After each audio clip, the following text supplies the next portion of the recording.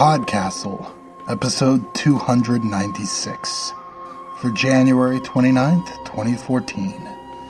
Ill Met and Ulthar, featuring Marla Mason, by T.A. Pratt. Rated R, contains language, violence, bad behavior, and pretty much everything else you'd associate with Marla.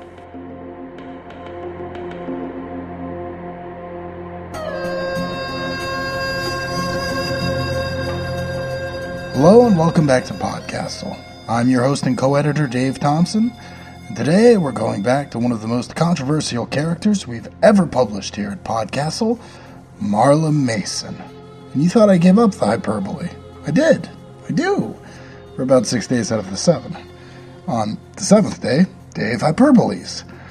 Well, today we have an amusing little send-up of epic quests, magical MacGuffins, barbaric heroes, do-it-yourself destinies, ridiculous vistas, and sprawling, tangled storylines from series that never seem to end. We've all been burned by those series before, whether it's waiting for the next Song of Ice and Fire book, or wondering what the heck the Cylon plan actually was, because the opening credits did insist there was one. Some of you, I dare say, might have even felt a little burned by Marla herself. Well, have no fear. How better to riff on the inherent pitfalls of a series than by doing so with the series itself? How better to examine and praise and critique escapism than with a story that's pure escapism? Meta, huh? All in today's episode. See? Hyperbole. We featured one Marla Mason story here before, episode 230, Little Better Than a Beast, which took place when Marla was the chief sorcerer of the city of Felport. Chronologically speaking, this story takes place way sooner, closer to the start of Marla's career, where she's making her way in the wizarding world as a mercenary. Surely she'll be much more likable in this outing, less arrogant, less spiteful, more, down to earth? Probably not. Tim told us, Ill Met and Ulthar is an homage to various authors. Lieber and Lovecraft are probably obvious, but it's especially an homage to the late Peter Phillips, author of the story Dreams Are Sacred, one of the best pieces of short fiction that made me want to become a writer. I'll have to check that out. Ill Met and Ulthar, by T.A. Pratt, was originally published in Witches, Wicked, Wild, and Wonderful, edited by Paula Garan. T.A. Pratt, better known as Tim, is the author of 8 Marla Mason novels and novellas. I just caught up on this series now, and I have to say that the last 2 books, Broken Mirrors and Grim Tides, were like Marvel Comic Presents, man. So much fun. Well, I thought I had caught up because then Tim released the new book Bride of Death, which he funded through Kickstarter. I suspect another one can't be far, but where's the Bride of Death audiobook? The story is read for us by our own badass sorcerer, M.K. Hobson. Enough said. So, you ready to test the limits of your world building? Take a long swig of black magic and enjoy the story. Ill Met in Ulthar, by T.A. Pratt. His name is Roderick Barrow, Dr. Hush said. He's what we call exothermically delusional. Marla Mason, 22 years old and by her own reckoning the deadliest mercenary sorcerer on the East Coast, propped her feet up on the doctor's desk. Good thing he's locked up in the nut hutch, then. Dr. Hush made a small moo of distaste and shoved Marla's boots off the desk. The doctor looked like a sculpture of a classical nymph that had been brought to life, her hair bound up in a tight bun, and the whole dressed in an impeccably tailored gray suit, lushness tightly contained. Alas, that's where the exothermic part comes in. His delusions are becoming more and more aggressive. I don't know what that means. I'll show you. Dr. Hush rose from her desk and led Marla out of the room, down a hospital-clean hallway, which made sense as they were a hospital of sorts. The Blackwing Institute didn't treat diseases of the body, but it contained the diseased in mind, specifically wielders of magic who became a danger to themselves and others, and occasionally reality. The institute was funded by prominent sorcerers who recognized madness as an occupational hazard and knew they might find themselves in need of treatment someday, too. The corridor was lined with iron doors, some acid-etched with runes of calming or containment. Dr. Hush stopped about halfway down the passage and slid aside a metal panel covering a square eye-level window in one of the barred doors. Light flared out like someone had lit a strip of magnesium, and Dr. Hush wordlessly handed Marla a pair of sunglasses. Squinting and cursing, Marla pulled on the shades, then looked into the room. A shape writhed in the air, sinuous and sparking, like a boa constrictor made of lightning instead of flesh. The serpent hovered in the air, and as its jaws snapped open and shut, Marla tried to count its fangs. She gave up after a dozen. The only part of the serpent that wasn't made of pure white light was its eyes. They were black pits of absence, but strangely aware. The serpent noticed them and smashed itself against the door, sparks showering up around it. Marla jumped back, drawing her magical cloak around her. The cloak showed its white side now, and protected her with healing magics, but with a thought she could reverse it and make the bruise-purple inner lining switch to the outside.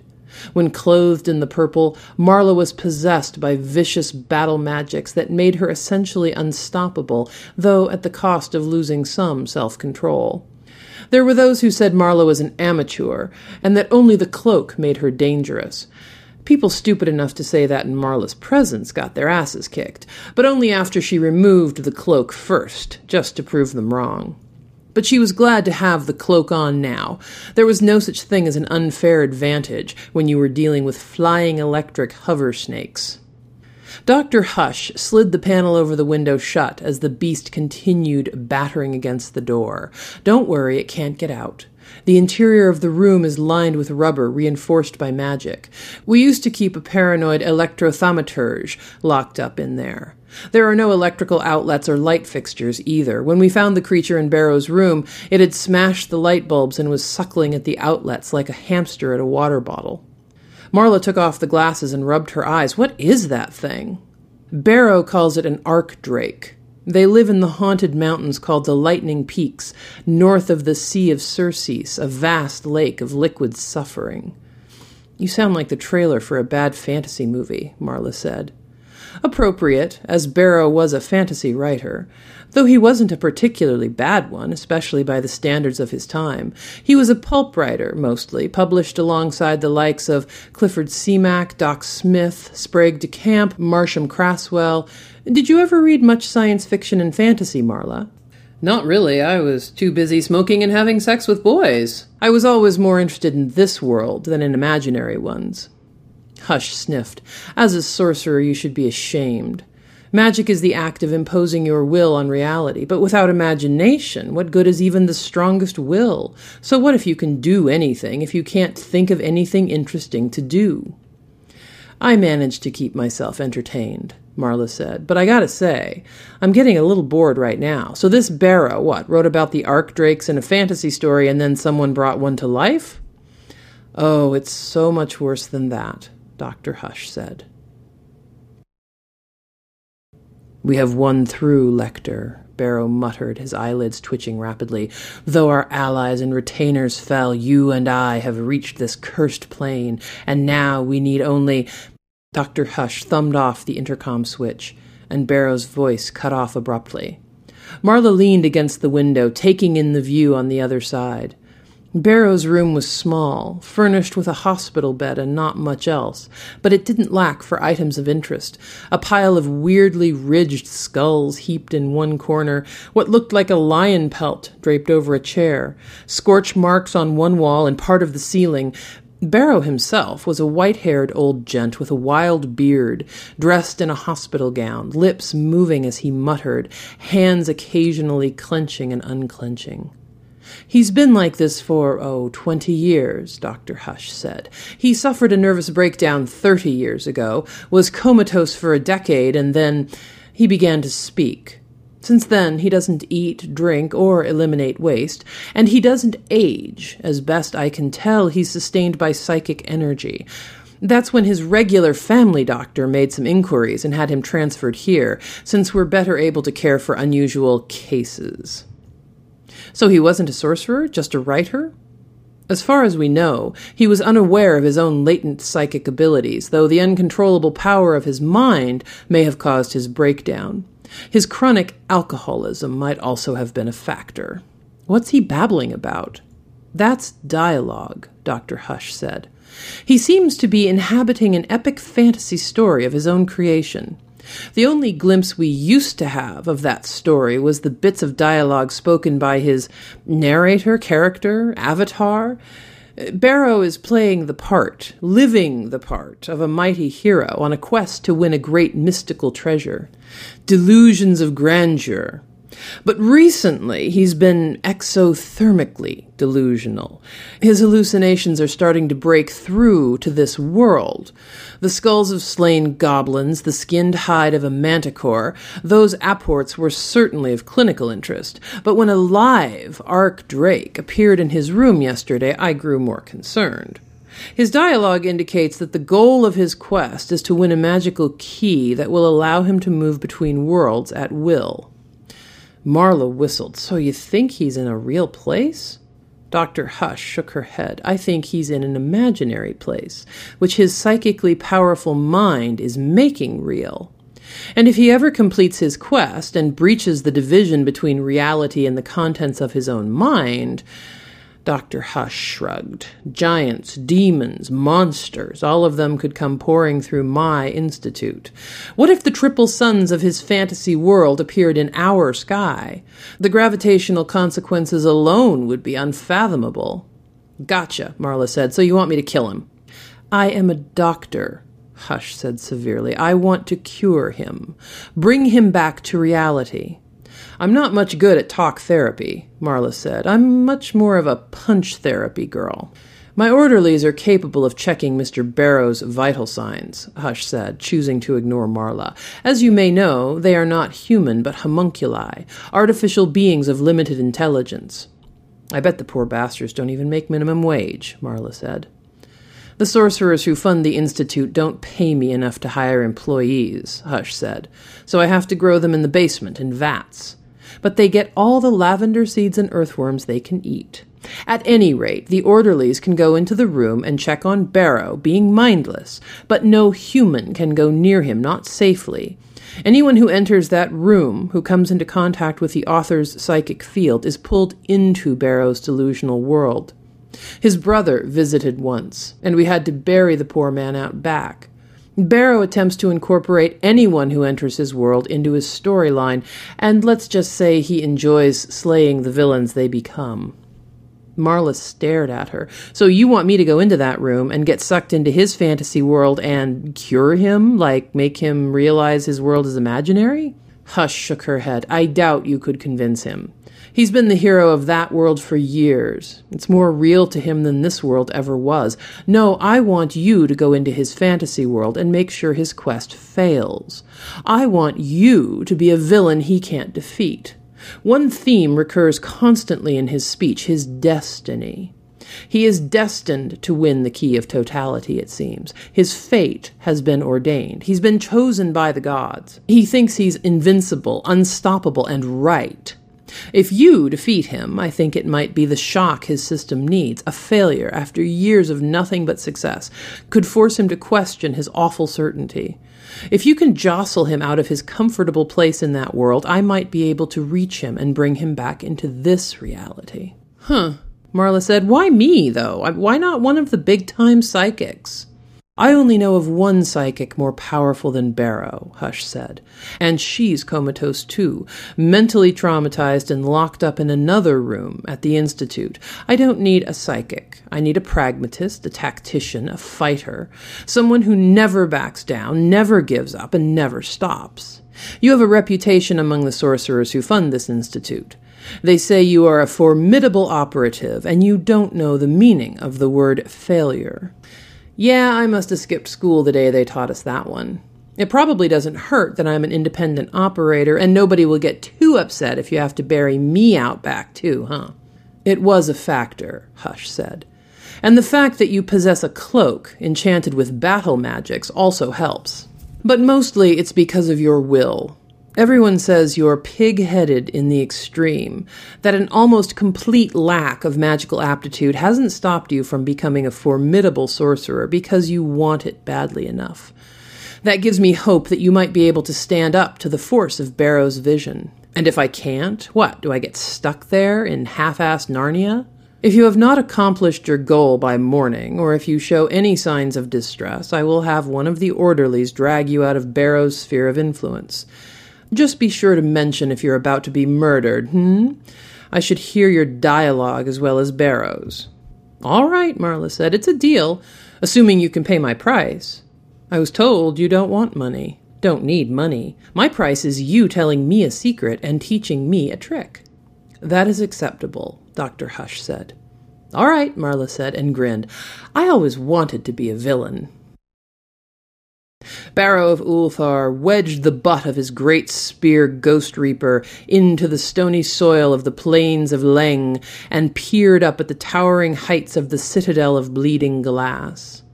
He had been born only 2 leagues from this place in the kingless kingdom of Ulthar, and his life's journey had taken him across the great seas of the world through haunted forests beneath the stony earth, only to return him here, to the citadel that had shadowed his boyhood village, the dread fortress he was finally hero enough to brave.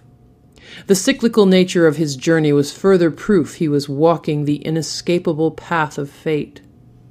My destiny awaits within, Lector, Ulthar rumbled. Do you have any final advice? What dangers will we face within?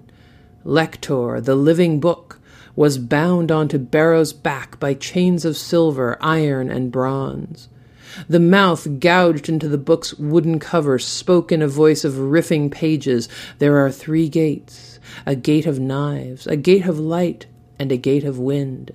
Pass through those, and you will confront the dread chasm of flies, which no living man or woman has ever crossed. The key of totality awaits, but first you must confront the guardian. What, you're not going to mention me? I'm not enough of a danger for you? Barrow crouched, readying his spear. A woman sauntered around one of the skull-shaped boulders, the fossilized remains of giants who'd fallen to the Lenge fever millennia before, and grinned. She was young, though not especially pretty, and she wore a cloak of rich purple, which shifted like a living shadow around her, as if possessed by its own dark intelligence. Lector, is this one of the dread witches of the north? Before the book could speak, the woman laughed. Not a girlish laugh, but a harsh, grating sound. Nah, I'm from the East Coast, Barrow. The east coast of the Sea of Circes was home only to the wretched Mirror City, populated by the living reflections of those poor unfortunates who died and subsequently had their mortal remains reflected in glass, their souls reversed into evil and decadence, trapped in mirrored form on this mortal plane. Mirror witch, Barrow said, raising his spear. She is no reflected spirit, Lector said. She is mortal, but she is not in my index. I do not see her among my manifests. I do not understand. Do you mean to hinder my quest, witch? Barrow bellowed. She clapped her hands. You got it in one, Barrow boy.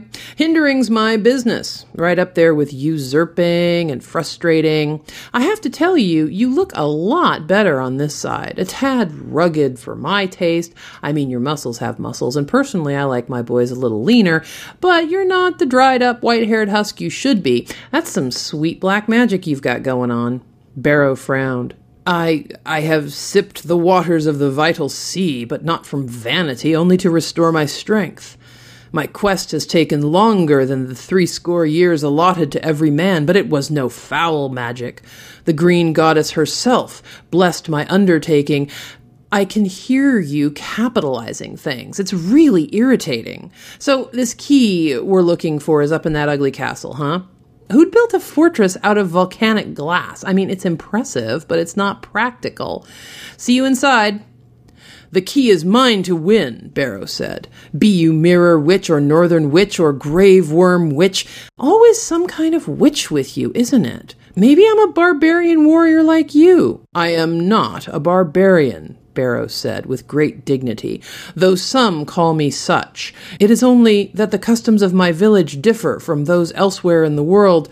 Those fur boots and the snakeskin pants tell a different story, but whatever. There's a chasm and a key and all that good shit waiting for us. Race you!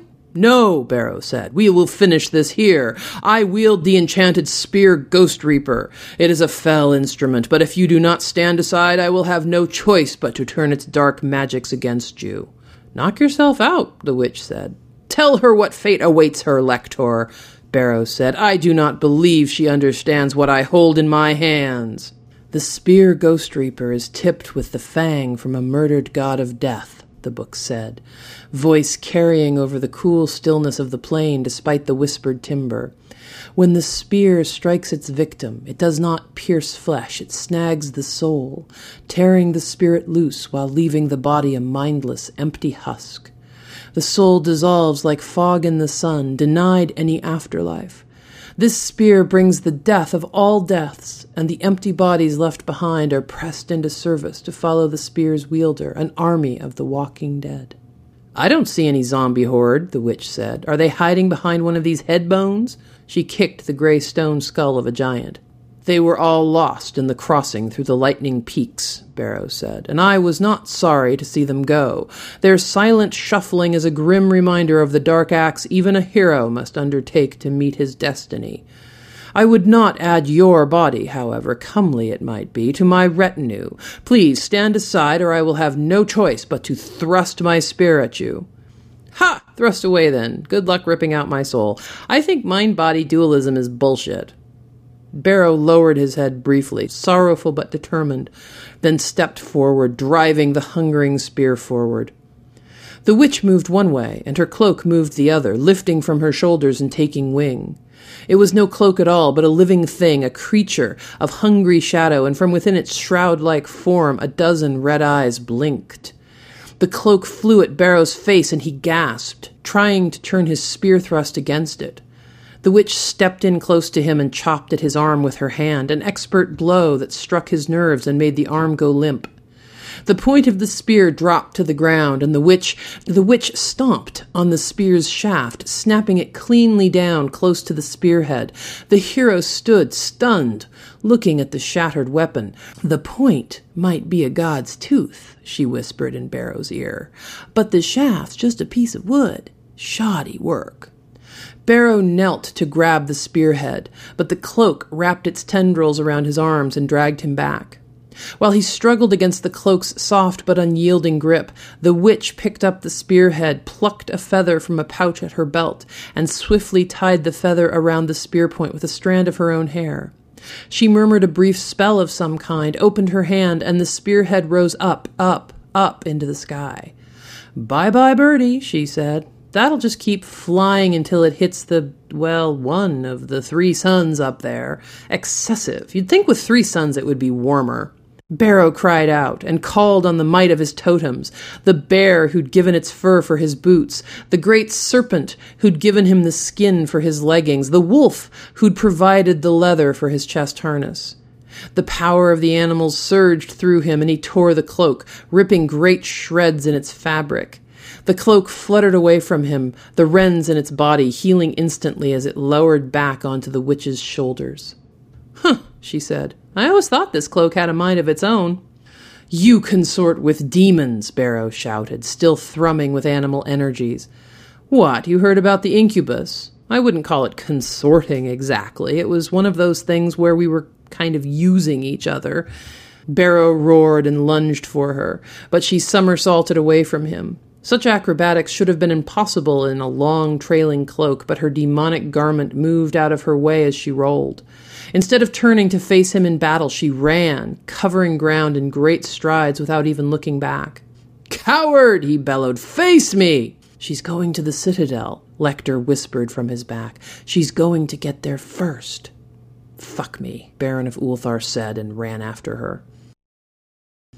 The highest towers of the Citadel of Bleeding Glass were jagged onyx, their spires piercing the soft blue belly of the great slumbering sky goddess, her divine blood running down the fortress's walls to pool on the ground, where malign flowers sprang from the combination of cursed soil watered by divine essence. Barrow thundered up the hill toward the gate, the tall, red-petaled flowers turning their heads to watch his approach. Lecter jostled hard against his back, and the hero felt every ache and pain of his long journey. The spear Ghost Reaper must have lent him magical strength, or else the effects of his last visit to the vital sea were beginning to fade. He felt tired, at a time when he should be thrumming with power on the cusp of triumph.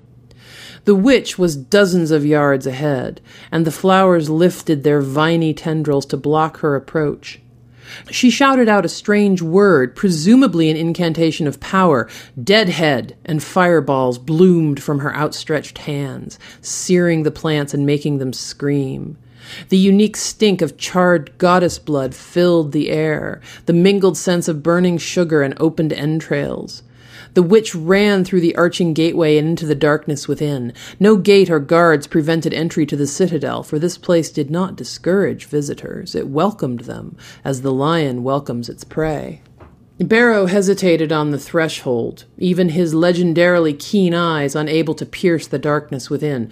"Lector, you must give me counsel. Who is this new foe, and how may I defeat her?" The living book was Barrow's greatest weapon, for it knew all the secrets of the world and would reveal any mystery, if Barrow could only compose the proper question.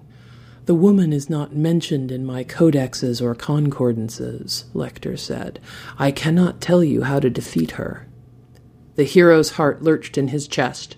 Lecter knew the weakness of every man and god and beast that had ever lived, or had a semblance of life, and that wisdom had aided most of Barrow's triumphs.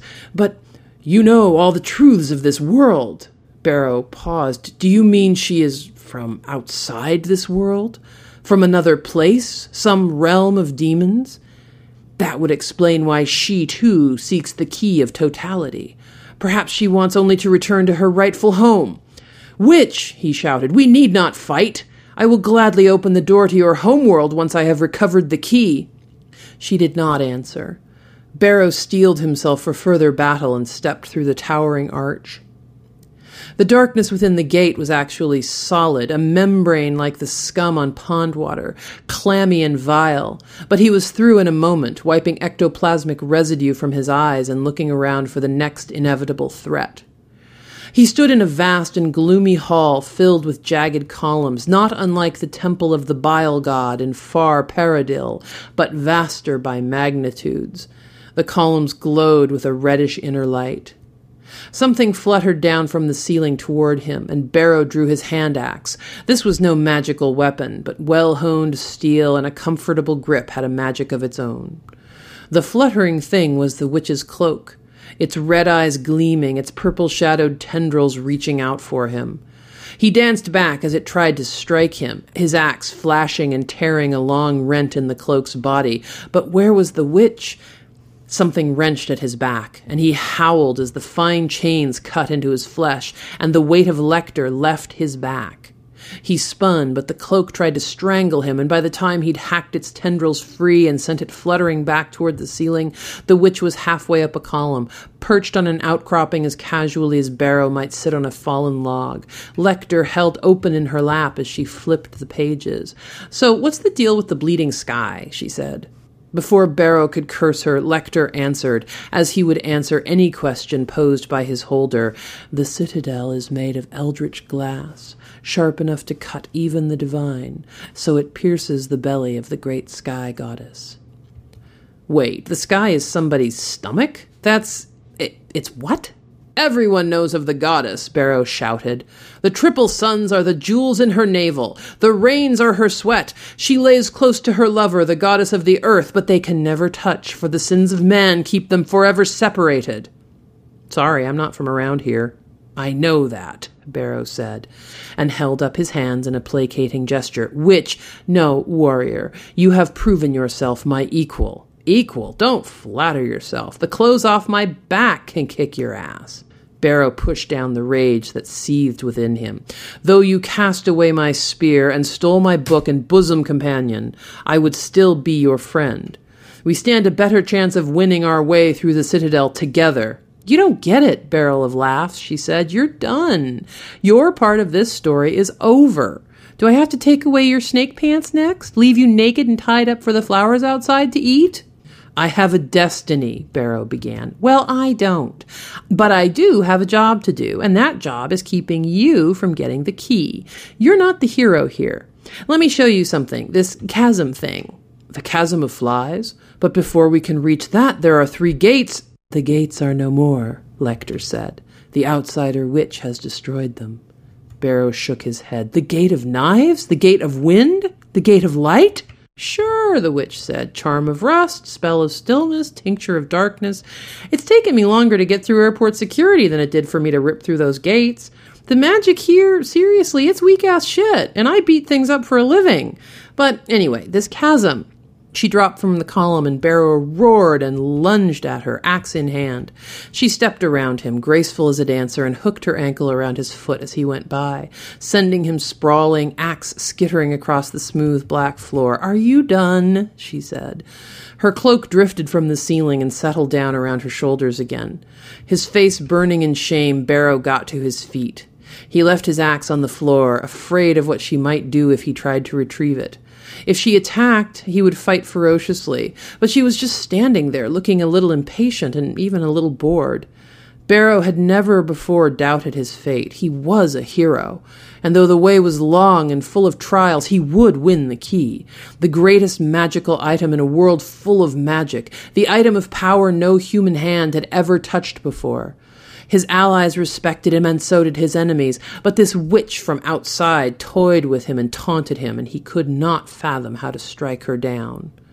So he followed her through the hall and down a series of winding corridors past the shattered remains of the 3 great gates, deeper into the red-black heart of the citadel.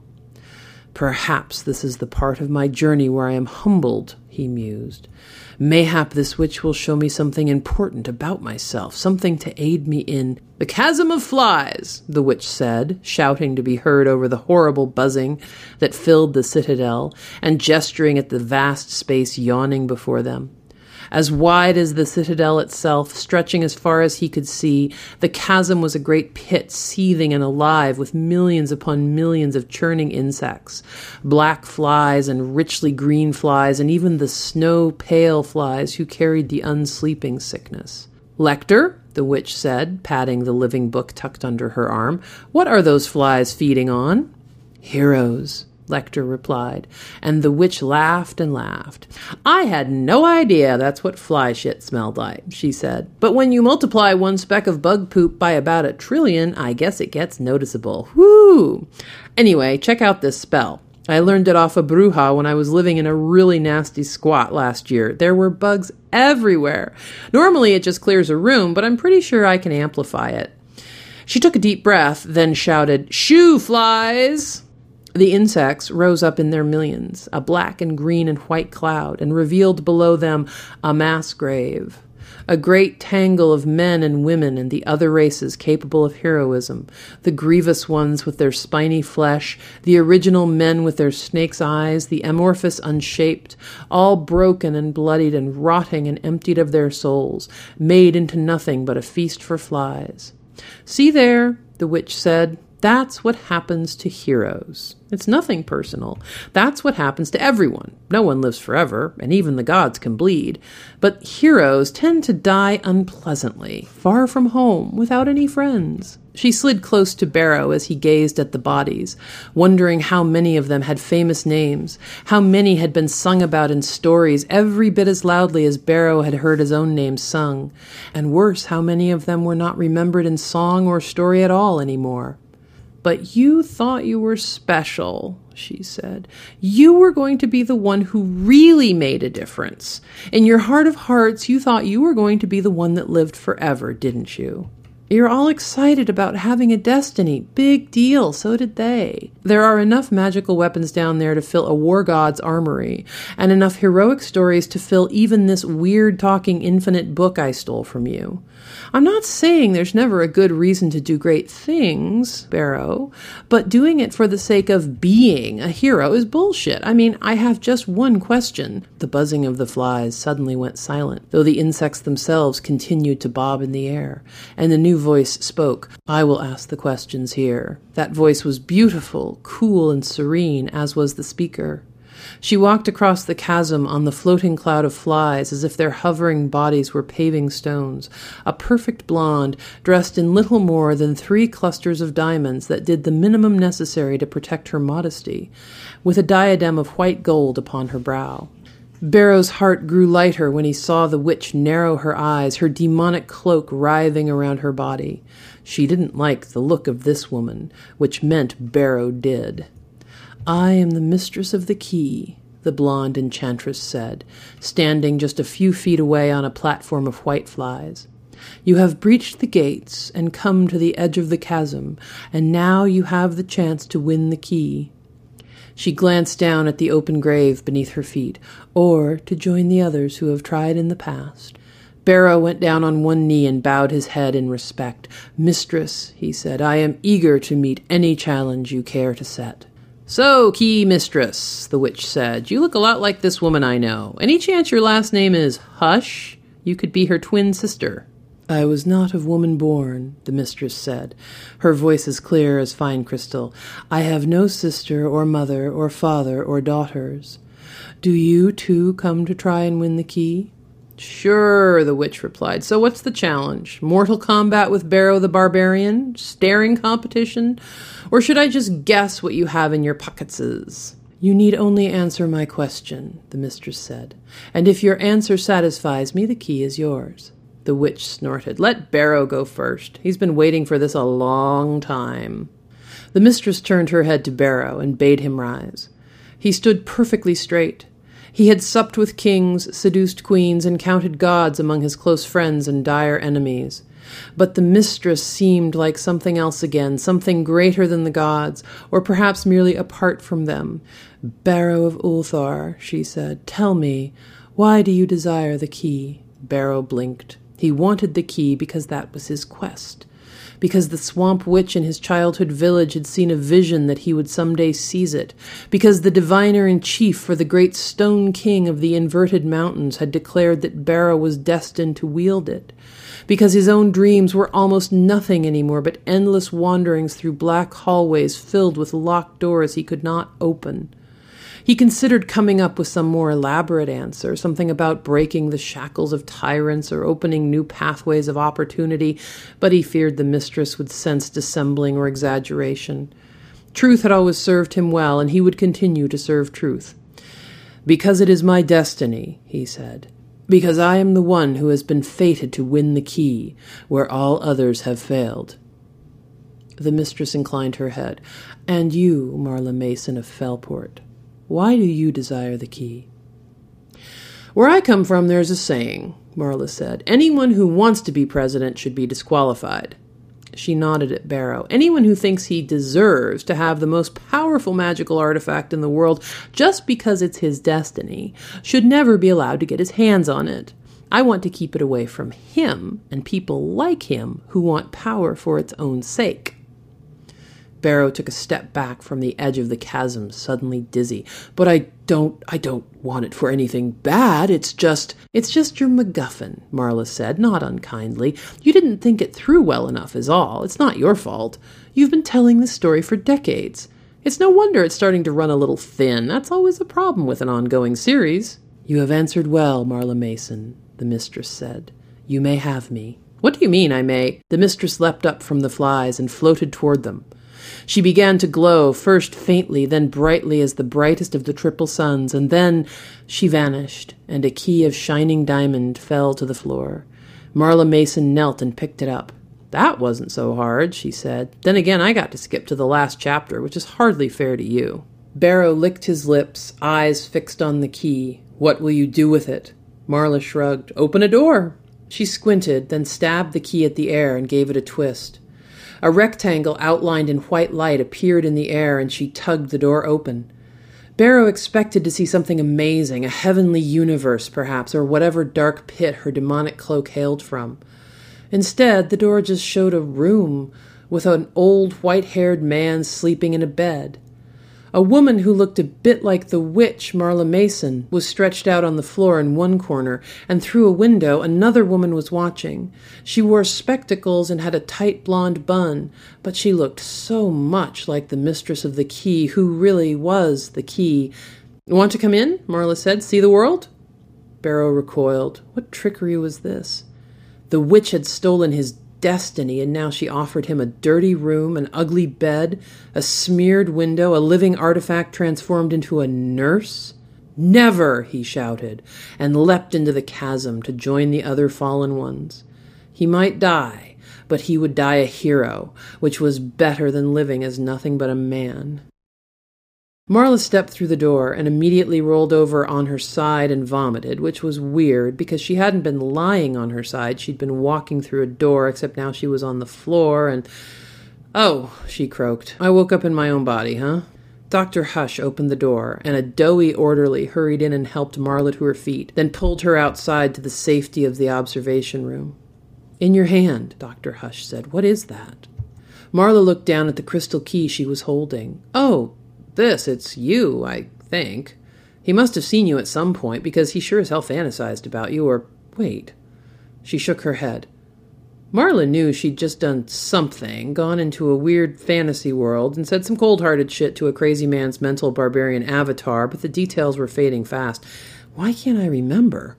"It can be difficult to remember dreams," Hush said, plucking the key from Marla's hand.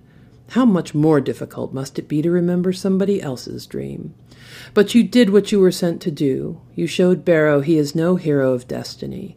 You broke the spine of his story, and you took away this key, which is, I think, a rather potent artifact. Either great magic he willed into creation, or some existing magic he managed to grasp with his psychic abilities." "Artifact, huh?" Marla said, plucking at her cloak, which was also an artifact, an object of unknowable age and great magic, an object with motivations, however inscrutable they might be to their wielders. For some reason, wearing the cloak was making her skin crawl even more than usual today.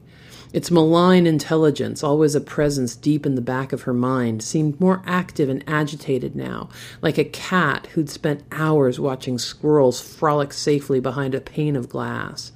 "Think we can sell it?" "I believe I will hold on to this key," Dr. Hush said, "for the very reasons you so neatly articulated while you were unconscious."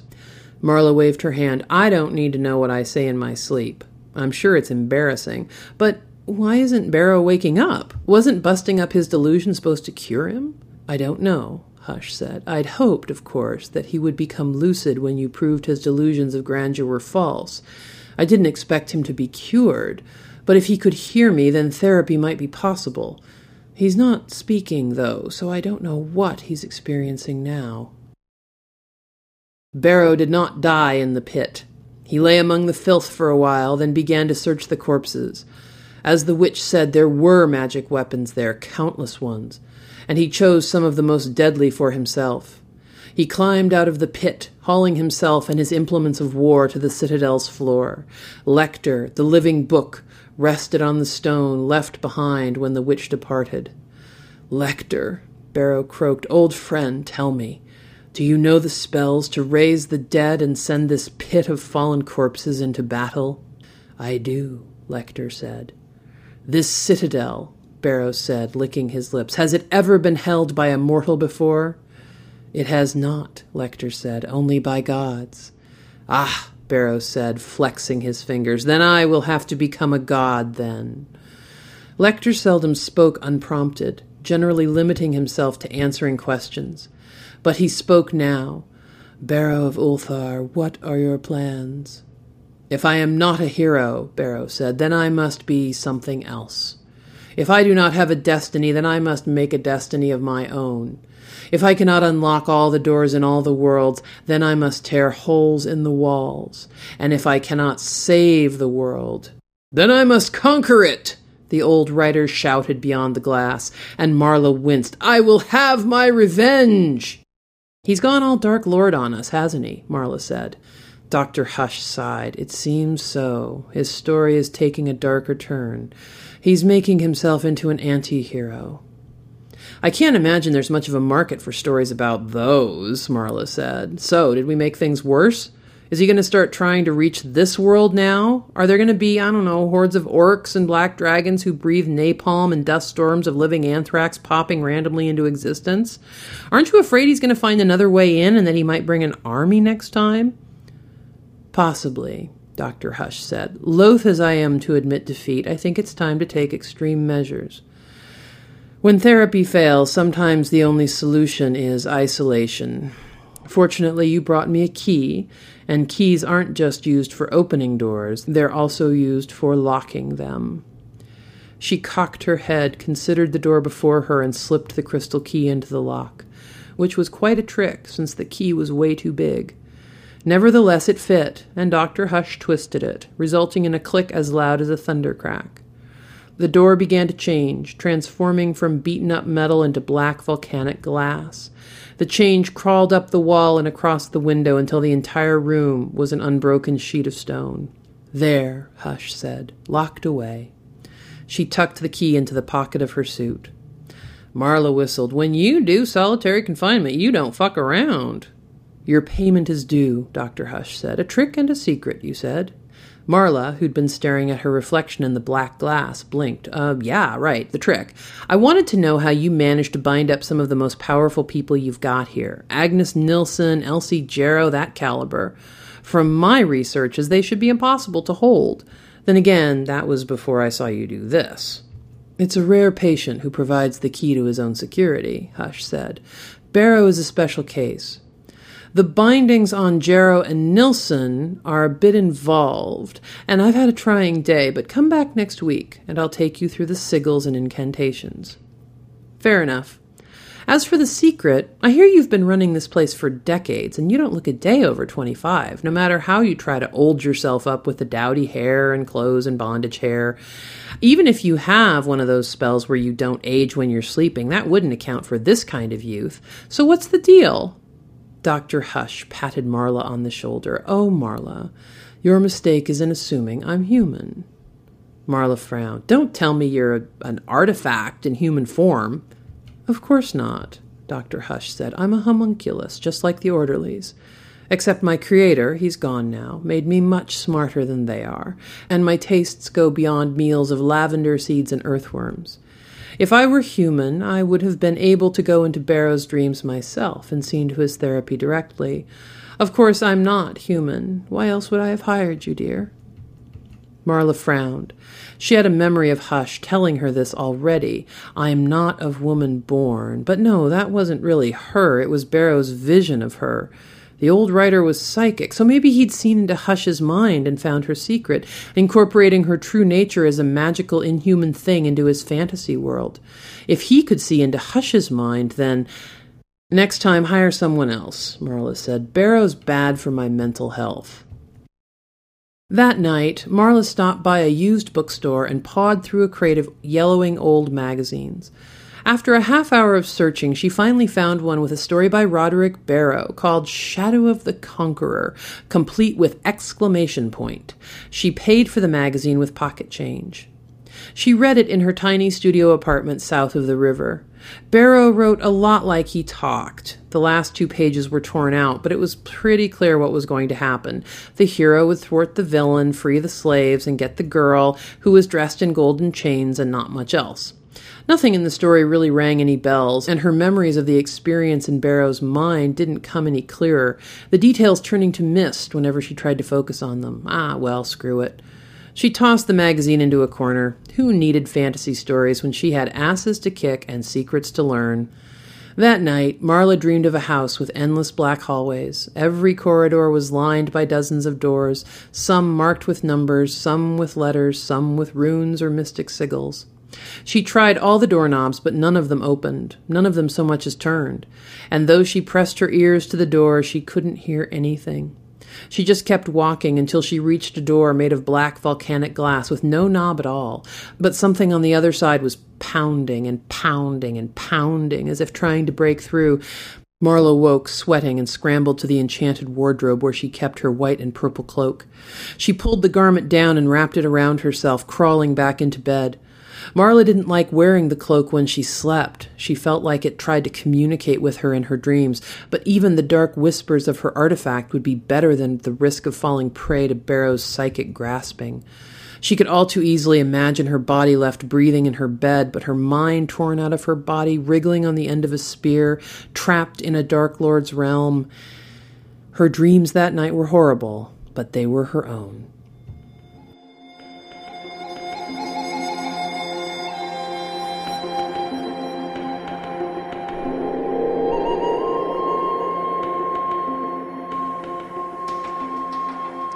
And welcome back.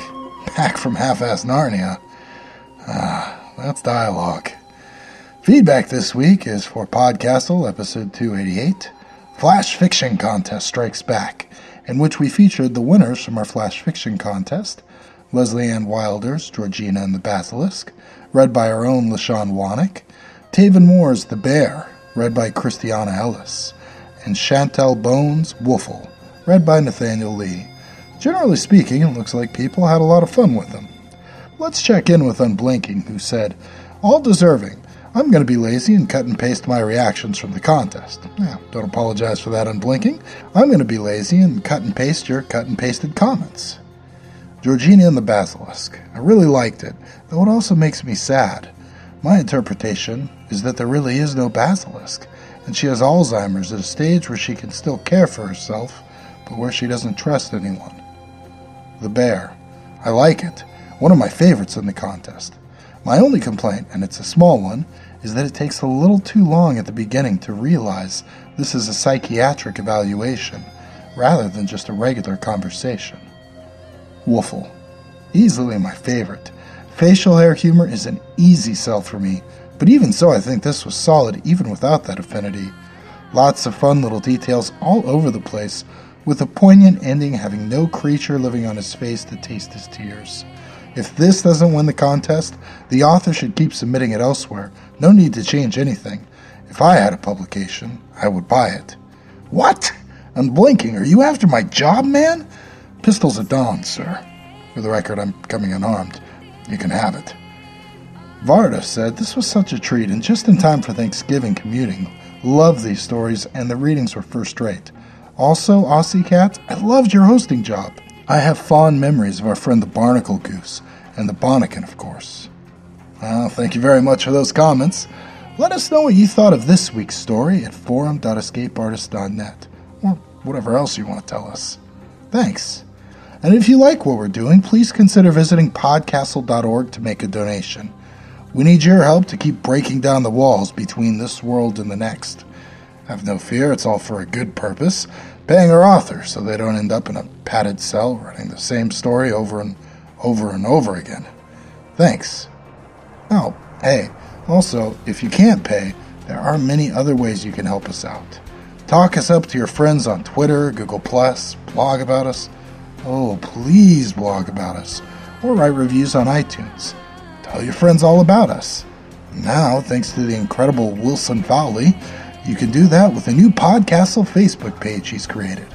If you're on Facebook, check it out, like it, share it with all your friends. Thanks. Well, that was our show for this week. We hope you enjoyed it.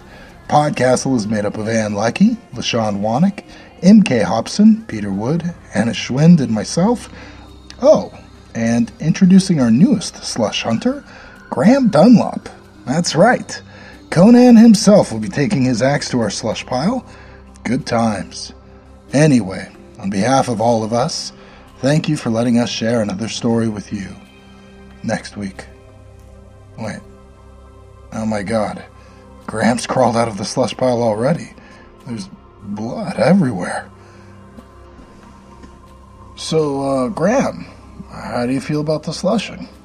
These matters of statecraft weary me as all the fighting I've done never did. Well, that's one way to put it, I guess. But, I mean, I know there's a lot of it, but doesn't it feel good to go through it all and to find those gems, those diamonds in the rough? Come on, man, what do you think? It was easy enough, though it seemed bitter hard at the time. Looking back now over the wild path I followed, all those days of toil, intrigue, slaughter, and tribulation seem like a dream. Okay, you really need to take it easy, man. That's just some slush. It's just a few submissions. Let me see my foe and I'll cleave his skull to the teeth. Graham? Okay. Oh boy, this is not good. There's blood everywhere. What's that? Oh no. You know what this means? Next week, Conan's back. See you there if you dare. PodCastle is a production of Escape Artists Incorporated and is distributed on a Creative Commons Attribution Non-Commercial No Derivatives license. Share it, but don't change it or sell it. Our theme music is by Shiva in Exile. You can find them at magnatune.com. And if you like science fiction or horror, be sure to visit our sister podcasts, Escape Pod and Pseudopod. And if you enjoyed this episode, tell a friend, or post to your blog about it, or consider donating via the PayPal link on our site. Roger Zelazny wrote, "No word matters, but man forgets reality and remembers words." Thank you so much for listening. We'll see you next time.